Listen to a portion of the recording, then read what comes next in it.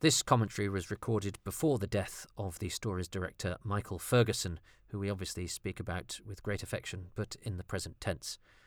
I'd like to salute Michael for all the hours of entertainment he gave us.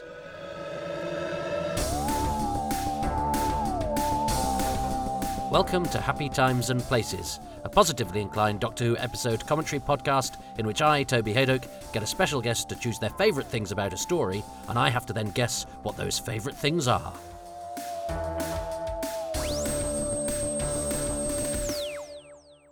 Hi there, my name is Pip Madeley, and I suppose I'm best known for being a Doctor Who nerd on Twitter, so if you're a fellow Doctor Who nerd on Twitter, then perhaps you might have heard of me. I'm taking time out today from babysitting my Vellans to watch one of my personal favourites. It's the classic 1966 William Hartnell story, The War Machines, which always takes me to a happy time and place. Now, Toby has asked me to come up with 5 of my favourite things, but will he manage to actually guess any of them? Well, stay tuned to find out. Well, welcome everybody. I've completely torn up my plans and just watched a story that I decided I fancied watching. I wanted to do a bit of black and white. I wanted to do some Hartnell. The next Hartnell on my list, though, was Marco Polo, which is 7 episodes that don't exist, and a story I don't know very well, that I would have had to chew through 2.5 hours worth of telesnap reconstructions.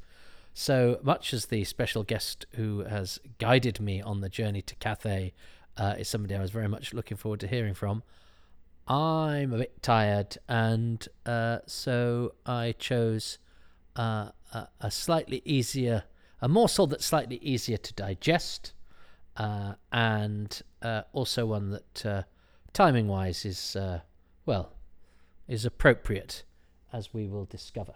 So as special guest Pip, who's a genius on the internet and a very funny man, and I'm really pleased he's contributed to this, he has recorded his favourite things about this story.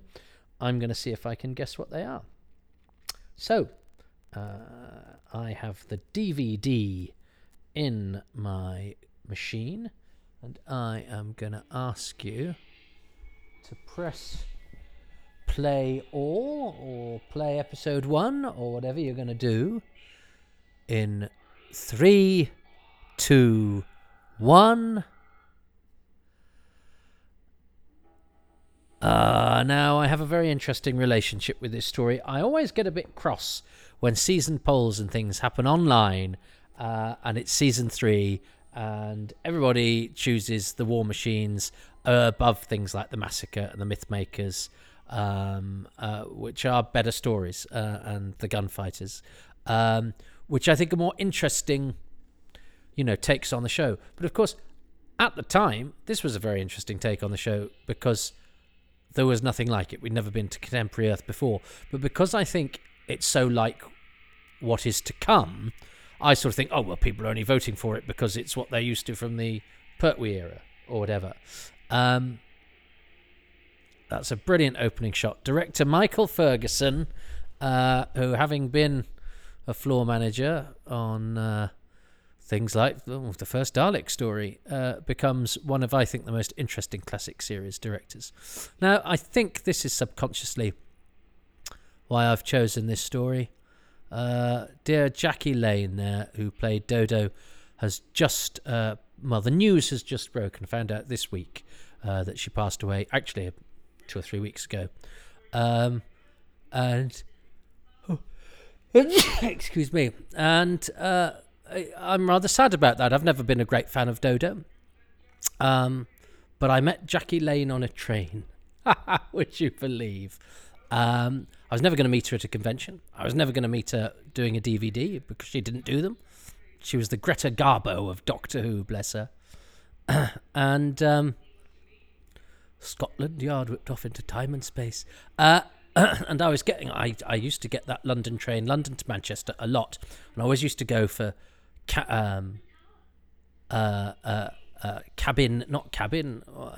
whatever they're called, Coach E, because Coach E was the unreserved one, and I always wanted to get a table so I could plug in and do a bit of work on my laptop, whatever. And I saw this person getting on Coach E, and I was like, oh, and struggling with a big bag. And she was small and struggling with a big bag. I was like, now she's going to be in the door, and I'm going to wait behind her. Then everyone's going to fill up from the other end, and my journey's going to be. And I was thinking this as I was approaching, and she was still quite far away. And I thought, I think that's Jackie Lane. And I know I'm probably prone to hallucinating Doctor Who actors wherever I go. But, good golly, I was right. So I like the use of the wind machine there. Isn't it great seeing... I love the fact that Dodo and the Doctor seem so close. And there's something fabulous about seeing Hartnell in contemporary London, because this is a novel sight. This is actually... Seeing Hartnell in contemporary London is as strange as seeing a police box on a quarry planet or whatever. So I know that I think any problems I have with this story are based on my love for season 3 and the fact that this always, as I say, seems to top the polls. And I do think it's perhaps not as necessarily as esoteric and interesting and just slightly odd as the John Wiles era. But also I think I need to get over myself a little bit with it. I'm fully aware of that.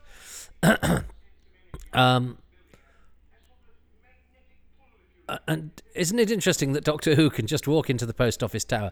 But that's a great thing as well, isn't it? Makes it a really interesting period piece that he's gone to the great new edifice in London.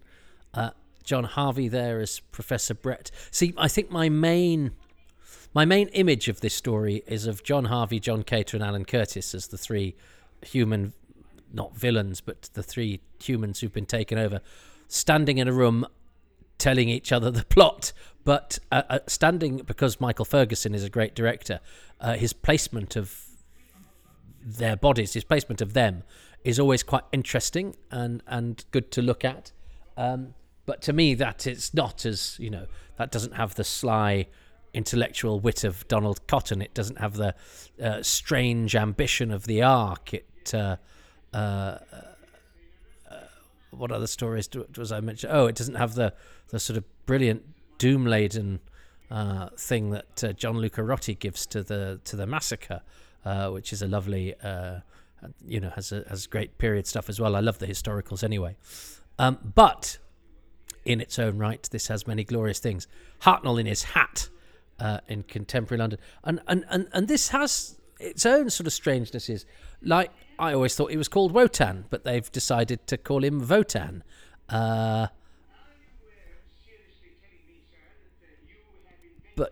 But yeah, this is the first time that the Doctor does what Doctor does all the time now, which is visit contemporary Earth. So what a different series it was for those first 3 years. And Hartnell, nearing the end of his reign, is by no means at the end of his tether, is he? And look how gloriously, excuse me, massive this computer is. Whereas, of course, and that's the wonderful thing about the future as postulated in the past, is that they thought, well, to be impressive, you have to be big. Whereas, of course, what we've discovered about technology is actually the better something is, the smaller it is, the more technology it can fit into a compact space. So, Jackie Lane on a train. I really need to do other Doctor Who actors in methods of transport that rhyme with them. John Abineri on a ferry.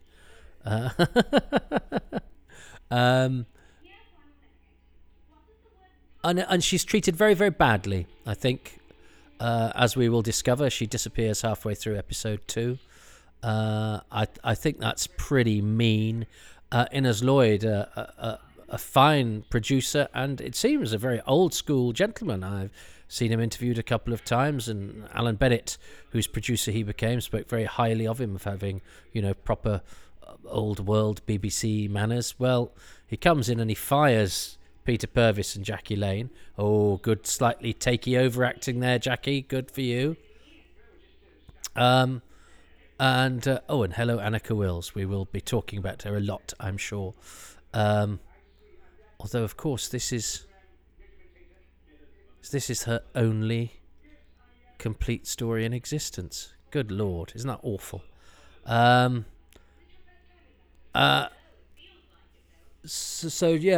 I waited till I texted a couple of mates and said, I'm on a train with Jackie Lane. I could have been on a plane as well. That's a good ceiling shot. Look at these funky young things. Yeah, there's the guy who has a fight with Ben is called Flash. Ewan Proctor is the actor, I think, and I think that's about the only thing he's got on his TV CV. But if you're going to have a part on your TV CV, Flash in Doctor Who is pretty cool. Flash in the Inferno, I like it. And here's Sandra Bryant as Kitty, who we couldn't find for ages and ages and ages, but she has turned up recently and done a couple of signings. She's very 60s, isn't she? I think she had a couple of... She have a couple of records, Sandra Bryant. And she, like John Harvey as Professor Brett, was hired for the Macra Terror. But we'll talk about... I've got the Macra Terror on the list. We'll talk about Sandra Bryant's contribution or not to the Macra Terror when we get to the Macra Terror. I love Ben and Polly. So anyway, we will talk about them because we've got plenty of time with them in this story. We don't have, although this picture was in Doctor Who magazine where she's looking at him. There was a lovely shot of them. My friend said, well, you can't pass up this opportunity. But I thought, I don't want poor old Jackie Lane, who's always been reluctant to talk about Doctor Who, to... that's the photo in Doctor Who magazine. It's when they're facing each other. That's right. To feel like she's stuck on a 2-hour, 8-minute journey with a Doctor Who fan from whom she can't escape. So I waited till we left Stockport, which is the last stop before Manchester. So she knew she'd got a maximum of 15, 20 minutes. And I walked past a couple of times, and I was terrified. I was sweating. I get that sort of nervous smell you get when you're a bit terrified. So I walked up and down, and I kept looking around, and I plucked up the courage, and I stood up, and then I noticed that the person in the seat opposite me, I love Ben having Ben. I mean, I know it's a bit 60s, where the man has to do the masculine fighty thing and on behalf of the lady. I know it's a bit old-fashioned now, but it's a great way to introduce the character. You want to go home, yeah, go away, Flash. I know he's done a signing or two for Phantom. And of course, yes, they start not quite liking each other. I like Michael Craze is so natural. I think he's great. So anyway, I spoke to Jackie Lane, who that's it. I sort of got up, and I noticed the woman opposite me sort of flinch, as if she was going, what is this guy gonna... And I looked straight at her, and it was Tracy Barlow from Coronation Street. And I think she'd seen this sort of nervous guy, and I thought he's plucking up the courage to talk to me. And of course, I walked straight past her, talked to the old lady in the corner, and I said, are you Jackie Lane? And she said, how did you know that? And I said, and I explained who I was, and that I'd done a few things for Doctor Who. And I tried to, reassure her that, she could take part in the DVDs, even if she was a bit nervous, we'd make it easy for her. And she said, I haven't been in a television studio for 50 years. And I said, well, we could go to your home, or we could blind her. And I was really gentle, and she was happy to talk about Doctor Who, and she was lovely. And I just got the impression she was happy to talk one-on-one, but she was just a bit shy, and she didn't want to be on camera. And I know she had hearing problems, so she didn't want to do, commentaries with headphones. This is Rick Felgate playing the journalist, who was director Michael Ferguson's brother-in-law, because I think he and there's a connection, because I think was he the brother of Cynthia Felgate, who was the woman behind Play School, who I think was married to. I've listened to my Who's Round with Michael Ferguson. It explains. And Rick is in 3 of Michael's Doctor Who's, because he's Brent in The Seeds of Death, and he's Van Leyden in The Ambassadors of Death. And I think he's a very good actor, who's good in... and of course he's playing an American, so he's chewing gum, which is a lovely shorthand. And William Mervyn, the marvellous William Mervyn here, and the wonderful John Cater. I love John Cater, who, when I first saw this, I didn't know as an actor. And then, of course, I spotted him everywhere. I thought, I spotted this guy. Both him and Alan Curtis as Major Green were two guys who played quite prominent parts. So I thought, I don't know these guys. And it's because I'd never seen the cast list written down, so I'd probably not been looking for them, because then I, of course, discovered that they had huge careers and CVs, and were still, actually, when this came out on DVD, were still very much around. And this led to me, here's lovely Alan Curtis as Major Green. Another gentleman of the old school, blazer-wearing, cricket-loving, lovely Alan Curtis, who, like Jackie Lane, died recently. Alan died at the beginning of the year. He phoned me just before New Year's Eve and said, I think I've probably got till September. I'd love it if you could come and sort out my scrapbooks and stuff. And, of course, we couldn't, because we were all locked down with COVID, and he didn't have till September. He only lived another month and a half. But I had a right old chat to him before he went. I'd visited him at home. He had a stroke 20 years previously, but soldiered on, taught himself to write again with his other hand, still maintained his old-fashioned manners. And I think sometimes we have to be careful, because when we talk of old-fashioned, you go, was he very sort of reactionary and right-wing? No, he was, as he said, are you like me, a gentleman of the left? So although he was quite establishment, he was also obviously slightly iconic, a bit of an iconoclast within his own social circle. And he was very charming, but again, quite shy. I had to go to his house twice to interview him. And in fact, he'd have backed out the second time had he been able to find my phone number, because he didn't trust his voice. But we did it in the end. And he did have loads of scrapbooks. And he worked with David Whittaker when they were both actors, and he told me some really interesting stuff about David Whittaker. I'm not talking much about the War Machines, am I? I'm talking about my encounters with these people, but the people are my conduit to Doctor Who. This is a great story. I'm loving the nightclub. It all seems so incongruous for Doctor Who of this period. Jackie Lane's doing a great job suggesting that all is not quite right with Dodo. It's like she's got a slight headache and she's just slightly detached. I'm so sad that she's going to be gone next week. As I say, yeah, because Innes Lloyd, yes, he comes in and gets rid of Stephen and Dodo, but then replaces them with these bright young things. But then hairy-legged Highlander Fraser Hines comes in and he goes, actually, I don't need Ben and Polly much either. Get rid of them. Essentially in episode 2 of The Faceless Ones. I know they come back for episode 6, but that's only on film at the end. And, not even let's get you through to the rest of your story. And yes, and I think this is a story that, interestingly, because it's set in the modern day, John Harvey reminds me slightly of. Well, there's a bit he does. When we get to it, but he's not hiding the fact that he is under the control of Votan. But yes, so this story is actually quite important because, well, for me, because Cater and Curtis were still with us when they did the DVD, and I was emailing somebody from the DVD range, and they were talking to me about the commentaries, and I said, well, come on, the War Machines, you've got John Cater, you've got Alan Curtis, and you've only got Michael Ferguson and Annika Wills for the whole 4 episodes, and there's no making of either, because it was one of those budget range ones, so there's no proper documentary. And those guys, Cater's gone now, so it's Frank Jarvis, John Rolfe, and loads of cast members who were alive at the time. And well,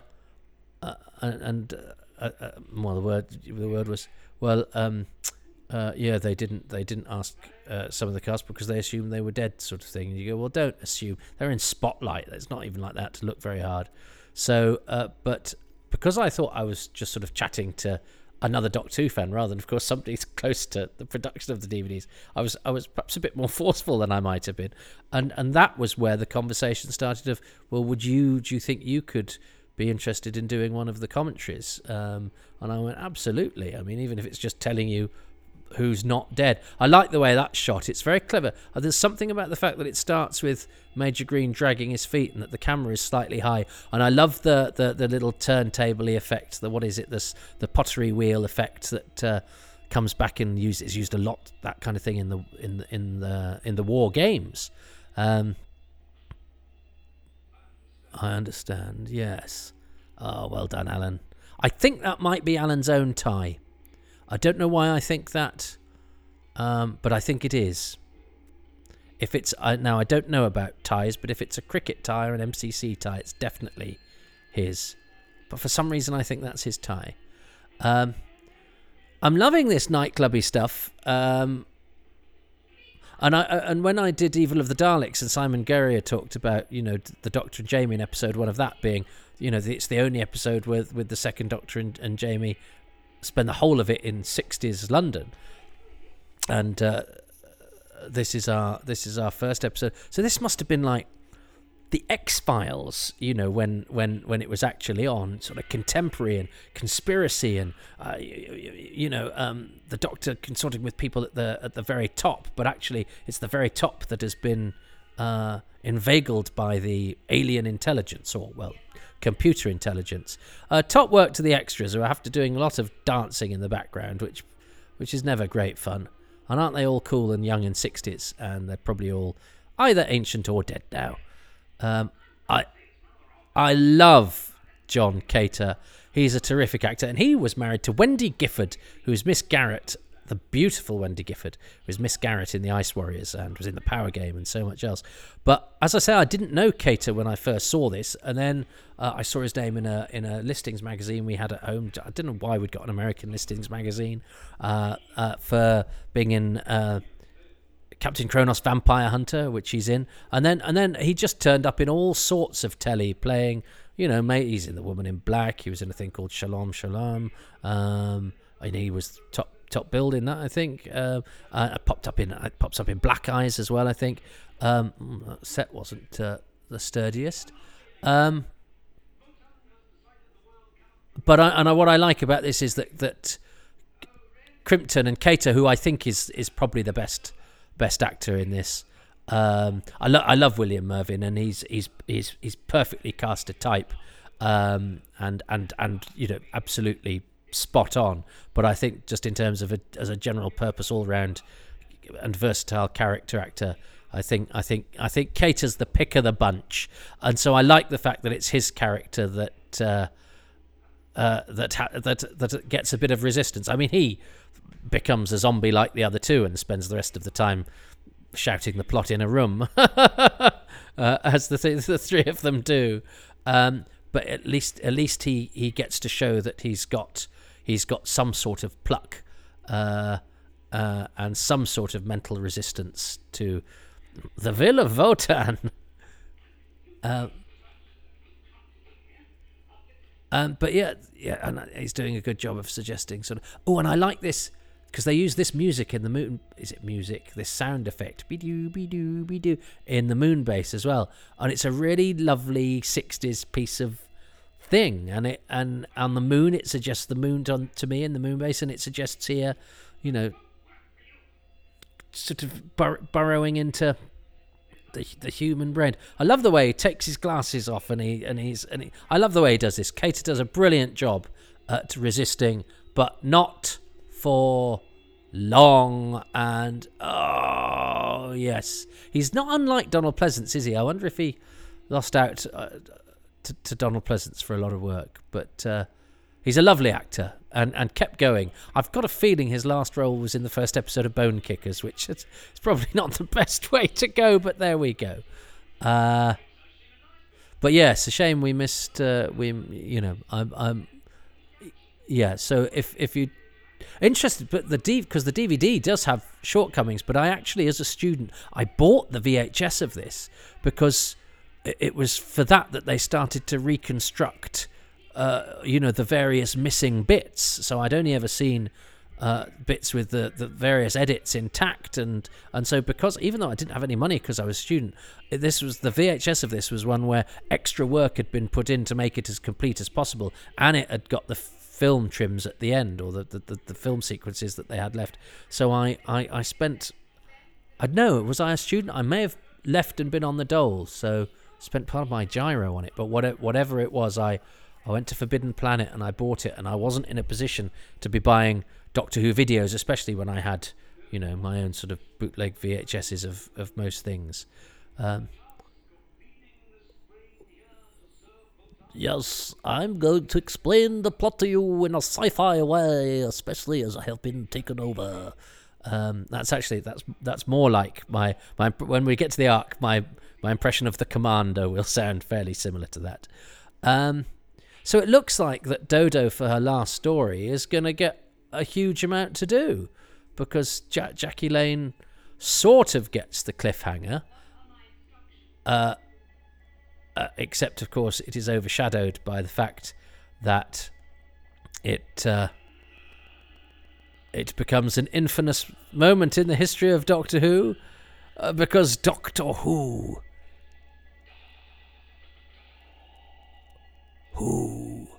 is required. Bring him here. The choice to make Votan Visper is an odd one. It's not how you expect a computer voice to be. So I remember finding that quite surprising. I love what they do with all the graphics. So we have the Wotan symbol for the credits to go over. We have the novel way of doing the credits at the beginning and that sort of tick tape. And I think every single episode introduction is different. And Wotan gets an "and" credit. Don't you just love that? I love "and" credits in movies anyway. It's it's a way of drawing attention to an actor who's perhaps not the star, so can't get star billing, but deserves just a slight little bit of extra note. But of course, Votan is not real. He's not a member of Equity, and our force there. And Votan. Now, I know I'm going to choose Votan's "and" credit as one of my favourite things. I'm quite tempted to choose the fact that it has that that contentious thing of saying Doctor Who is required, because it gives us something to debate. And there's, you can wriggle out of it. You can say, for whatever, Votan did not know what Doctor Who was called, the Doctor is called, so just substituted Who for as an indication that that was information yet to be understood. Although Votan does know what TARDIS stands for, but that allows us to have, as fans, lots of sort of interesting conjecture and invent theories, and that's part of the fun of being a fan. And it's quite a nice little thing. And I remember in Doctor Who: A Celebration, which I got for Christmas, my mum flicking through that and saying, to the whole family, is because this was an interesting. He said, "Oh, well, apparently he's never been called Doctor Who on screen, although it actually is. He actually is in one episode." So you go, so. He's like, he's never. I think they use the example. Holmes never said "Elementary, my dear Watson." Kirk never said "Beam me up, Scotty," and Doctor Who has never been called Doctor Who, except he has been called Doctor Who. But that was admitted to be a mistake by the production team. Well, yeah, mistakes by the production team aren't real in universe. When Dodo leaves, Professor Brett doesn't go, "I think Votan has just made a mistake caused by the production team." In the in-universe of Doctor Who, he's called Doctor Who at the end of this episode, and as we shall discover loads of times next week.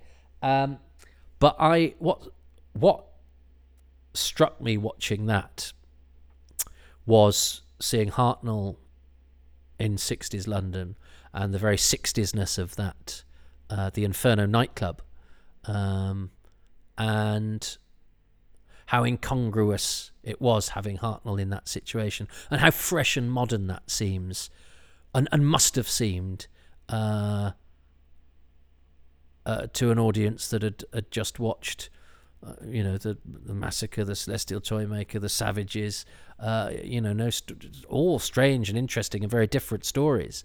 But historicals were more commonplace then than stories set in the present day.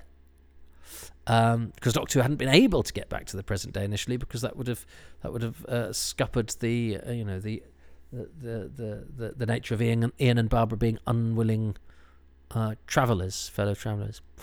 So I'm going to choose Anne Votan, but I might make that my thing for the whole story, because I don't know if that's going to be the first thing Pip will choose. And of course I've got to try and think of what he will choose, and I'm probably the only person that will choose the way something's done in the credits.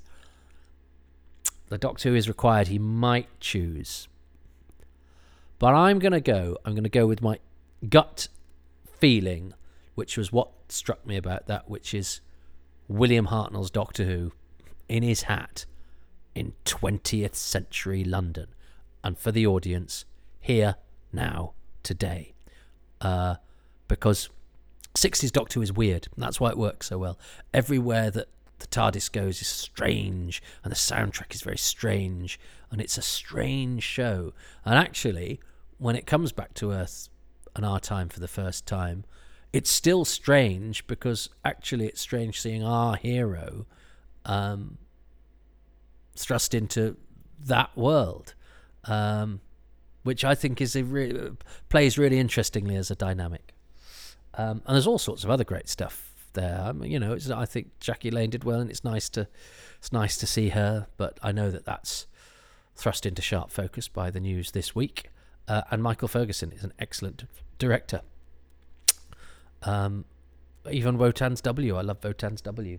No, I am going to choose, and I think it's partially because when we did Evil of the Daleks and Simon Guerrier chose Jamie and the Doctor being in the 60s, and I kicked myself for not even commenting on that in my commentary, I think. Anyway, what's Pip chosen for episode 1? Right, thing number 1. Ah, he's done the music. I love him for that.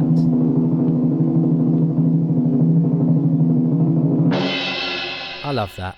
Thanks, Pip. This first one, it's the fact that Wotan, or is it Votan? Votan? I'm saying Wotan. Wotan has got his own theme tune. You know the tune he plays when he takes over Professor Brett? It goes like da da da da da da da.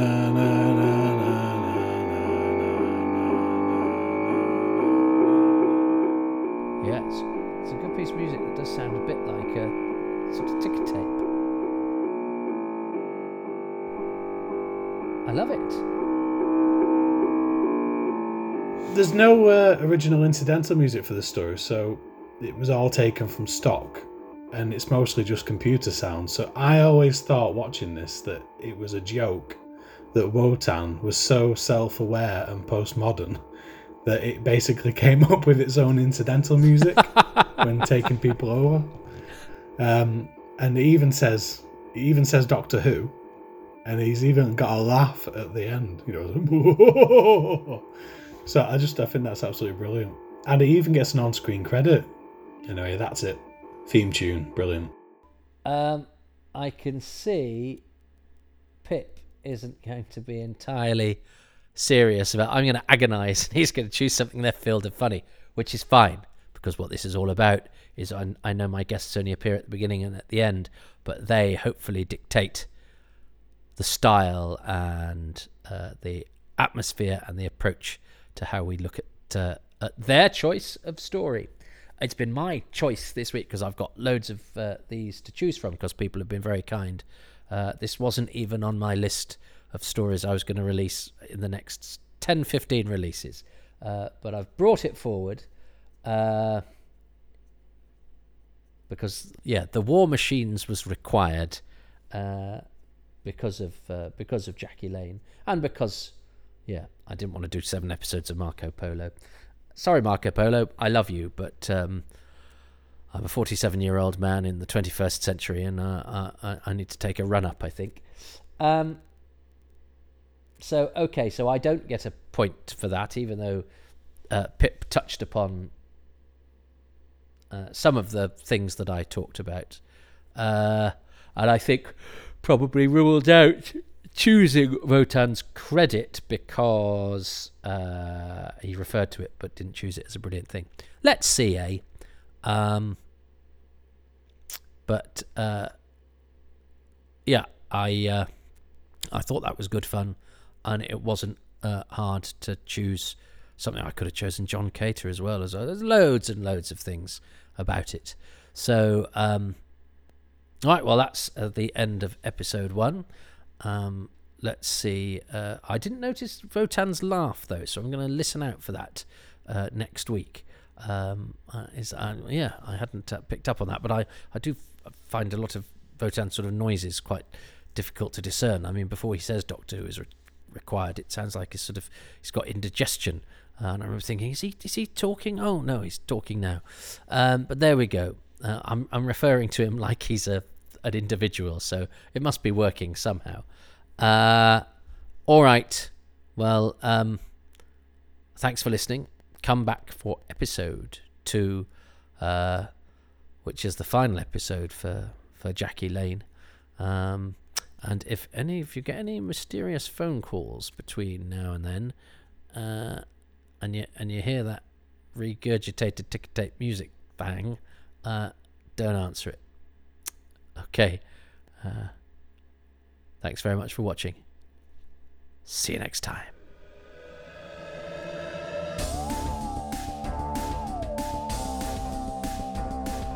Thank you so much for listening to Happy Times and Places with me, Toby Hadoke, and my special guest, Pip Madeley, who can be found on Twitter @PipMadeley, and I urge you to do so. His delightful nonsense is often a highlight of the day. These podcasts would not be possible without the help of patrons, who include Jason Gorman, Alex Kafajoglu, Chris Phone, Ruben Herfindahl, Peter Harness, Rob Leonard, Stephen Moffat, Richard Straw, Barry Platt, Darren Mackay, Joe Llewellyn, Ian Key, Siobhan Galichon, Chris Dunford-Kelk, John Deere, Rob Dawson, Peter Crocker, Paul Crook, Jenny at Blue Box 99, Mark Keating, Robert Davis, and Scott Pride. The music for this podcast is by Dave Gates. If you'd like to join that list of patrons, you can do so at patreon.com/Toby Hadoke. There are several tiers, but it's fairly egalitarian. Can you be fairly egalitarian? But generally you get access to advanced material, exclusive material. Everyone gets that. Then as you ascend higher up the ladder, you might get a badge or a trinket or two. But as I say, it's pretty much all accessible from £3 a month. And actually, if you pay yearly, you get a 10% discount on top of that. Of course, I know in these financial times not everyone is able to contribute or to sign up regularly, so Ko-fi is there for that. Ko-fi.com/Toby Hadoke, where you can do a one-off payment that is still gratefully received. And I also know that sometimes all you can do is listen, and that's fine. I'm very grateful to you for doing so, but maybe you could pop to your podcast outlet and give this a 5-star rating and perhaps a couple of nice lines in review form, because that really helps to keep my algorithms shipshape, and they're looking a bit green around the gills just at the moment. So yeah, get them ready for embarkation. Thanks very much. The Society for Mixed Metaphors would like to apologise for the last speech from Toby Hadoke, as it was full of them. My comedy night in Manchester has started again. Go to Excess Malarkey in Manchester every Tuesday night. Full lineup of live comedy on your doorstep if you're in Manchester. It will still continue to have an online show on the first Sunday of every month from August on twitch.tv/Excess Malarkey.